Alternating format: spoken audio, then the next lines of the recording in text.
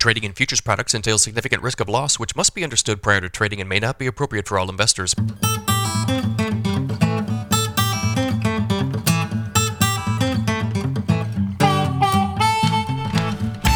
Good morning, everybody. It's Monday, January 8th, 5:26 a.m. Central Time. Grain markets a little bit lower this morning. March corn futures down a quarter at 460.5.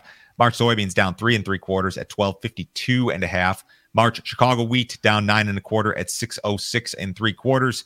March Kansas City wheat down 5 1/2 at 622.5. March spring wheat down 2 3/4 at 709 1/4. These Brazilian crop production estimates continue to decline. Last week, USDA cut its projection for this season's Brazilian soybean crop to 158.5 million tons due to a lack of rainfall.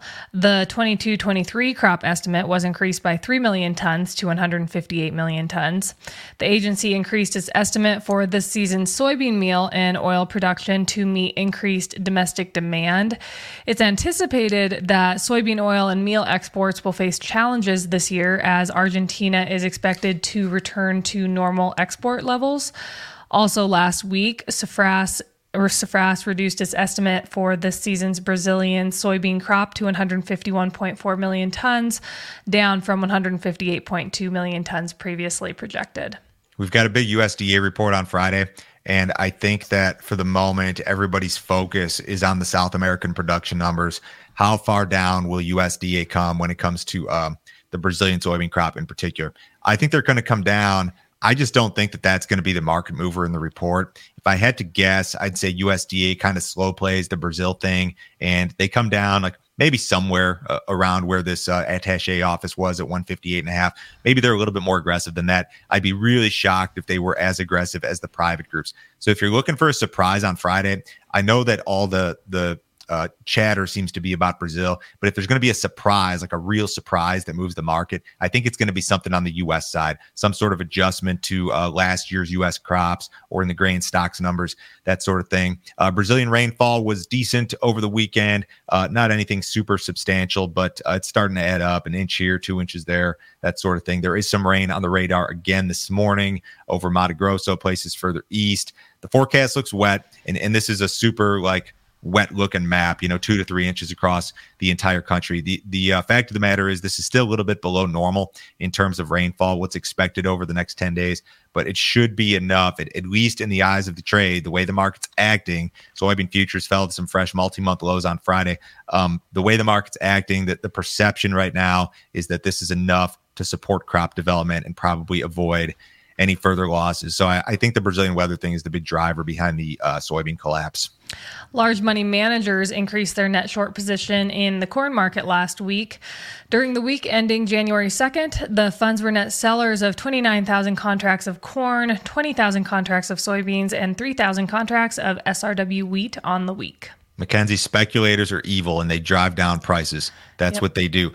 So there's no love for the grain markets here across the board. As a matter of fact, there was probably some additional fund selling in the soybean market late last week. Private groups indicating that real time here funds are short, maybe like 20,000 contracts of beans. So across the board in the grain complex, with the exception of soybean meal, you've got a net short position and large net shorts in some of these markets.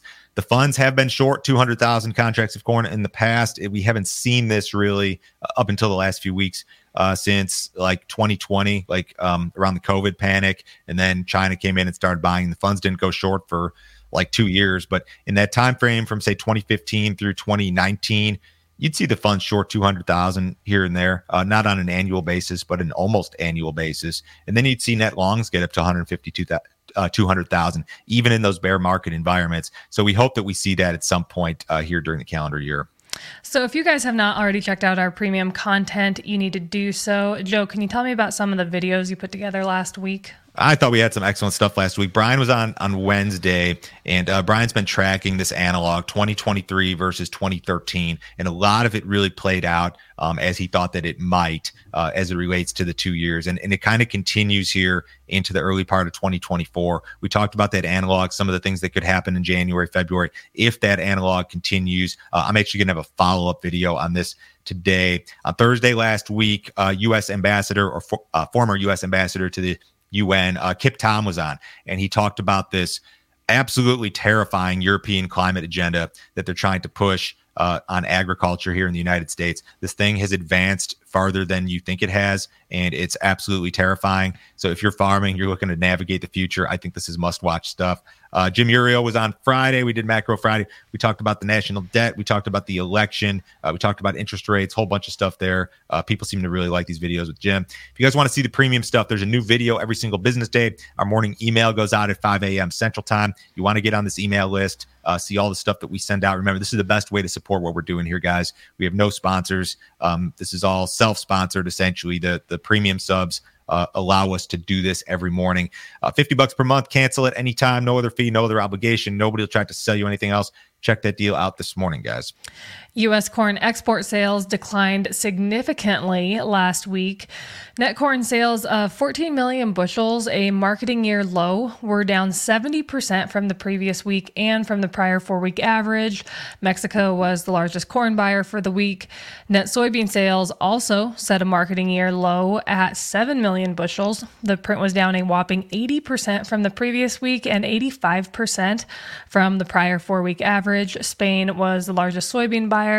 And finally, net wheat sales of 5 million bushels fell below pre-report estimates and were down 52% from the previous week and 79% from the prior 4-week average. China was the largest wheat buyer for the week. I would venture to say that the holiday week had something to do with these absolutely awful numbers, but they were still way below what anybody had expected. U.S. corn's competitive on the export market, and we're just not seeing the uptick in demand that we'd like to see. We'd love to see China come in and buy some corn, and we just haven't seen it. There was some chatter about Chinese wheat purchases last week that have not come to fruition, at least yet. I suppose you could see something reported later this morning, but not a good-looking report at all. The December jobs report released on Friday showed that non-farm payrolls increased by 216,000. Economists were projecting an increase of 175,000. The unemployment rate remained unchanged at 3.7%. Economists were expecting unemployment to tick up to 3.8%. Throughout 2023, the U.S. economy added 2.7 million jobs, a large decrease compared to 4.8 million jobs created back in 2022. The numbers are fake, right? All the job numbers are fake. These are manipulated. Mackenzie, who is the president of the United States? Right now? Yeah. Joe Biden. Okay, so which party is behind him? The Democrats? Okay, so here's something that I saw over the weekend. It was like a video clip. So right now, if you turn on MSNBC, which is the mouthpiece of the Democratic Party, right? You turn on MSNBC, they're going to say that Biden is creating all of these jobs and he's doing this absolutely fantastic job. You turn on Fox News and they're going to say, oh, these job numbers are fake. This is being manipulated. The economy has so many problems. Mm-hmm. Backtrack to say 2017, 2018, when Trump was in office, and Trump is what? Republican. Yeah, right? He's a Republican. Yeah. Okay.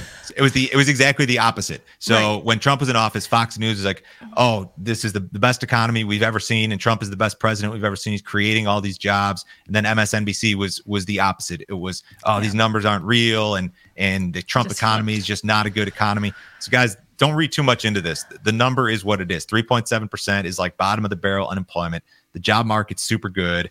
There's nobody out there who wants a job that can't find one. And it's hard to have a recession and be a doomer when unemployment's sub 4%. It's just hard to do. So you got to put this in the context sometimes and be careful what you're listening to. The SEC is closer to approving spot Bitcoin exchange traded funds. Last week, the Securities and Exchange Commission announced that exchanges and issuers seeking to list Bitcoin ETFs need to submit final paperwork by Friday. The documents will allow ETFs to be traded. The SEC commissioners are anticipated to vote on the exchange rule filings this week. If the approvals are obtained, the ETFs could start trading as soon as the next business day. We mention this like once a month because honestly, it's probably the most interesting financial story of my lifetime. This thing comes out of thin air and now it's worth like almost $1 trillion. And people still don't know who came up with it, or a lot of people don't understand the use case, if there is a use case, but it's acted phenomenally well. What's going to happen if this ETF is approved is that whoever is allowed to have the ETF trade, they're gonna have to buy actual Bitcoin to back their position. And ultimately, what some people believe will happen is that everybody in their retirement account is going to have some sort of allocation to Bitcoin. And my thought would be that it doesn't end well for those people. Like, if this thing's approved, are they really going to let every single person in the country buy Bitcoin in some sort of small amount as an allocation? And then everybody's going to make money on it and everyone's going to be happy. Like, I don't know that it's going to work out that way. I feel like everybody's going to get screwed somehow. I don't know exactly why. And I like Bitcoin. I have for years, but I don't feel like this is going to end badly for somebody somehow. That's anytime like one of these big businesses or corporations get involved. We don't know, like FTX was a failure. A lot of the exchanges have failed. I feel like this ETF thing, I personally don't have a good feeling about it, but whatever. What did Cal do last week? Cattle futures softened a bit on Friday. Feeder cattle futures closed an average of $1.26 lower on Friday, but week over week, they were an average of 88 cents higher. Live cattle futures closed an average of 73 cents lower. As of the close on Friday, they were an average of 77 cents higher on the week. Cash cattle trade was higher last week. In the north, cattle traded at 173 to 175, which was steady to $3 higher. We didn't have any cash cattle trades reported down in the south. Box beef dropped substantially last week. Choice box beef closed Friday at $277.16. That was down $14.12 week over week. Select box beef closed Friday at $259.53. That was down 29 cents on the week. Outside markets, a little bit of movement this morning. U.S. dollars about flat. Stocks off just a little bit. Gold's down $23. Crude oil is down more than $2, $71.74 last trade in the February WTI. Have a great week, guys. We'll talk to you on Tuesday.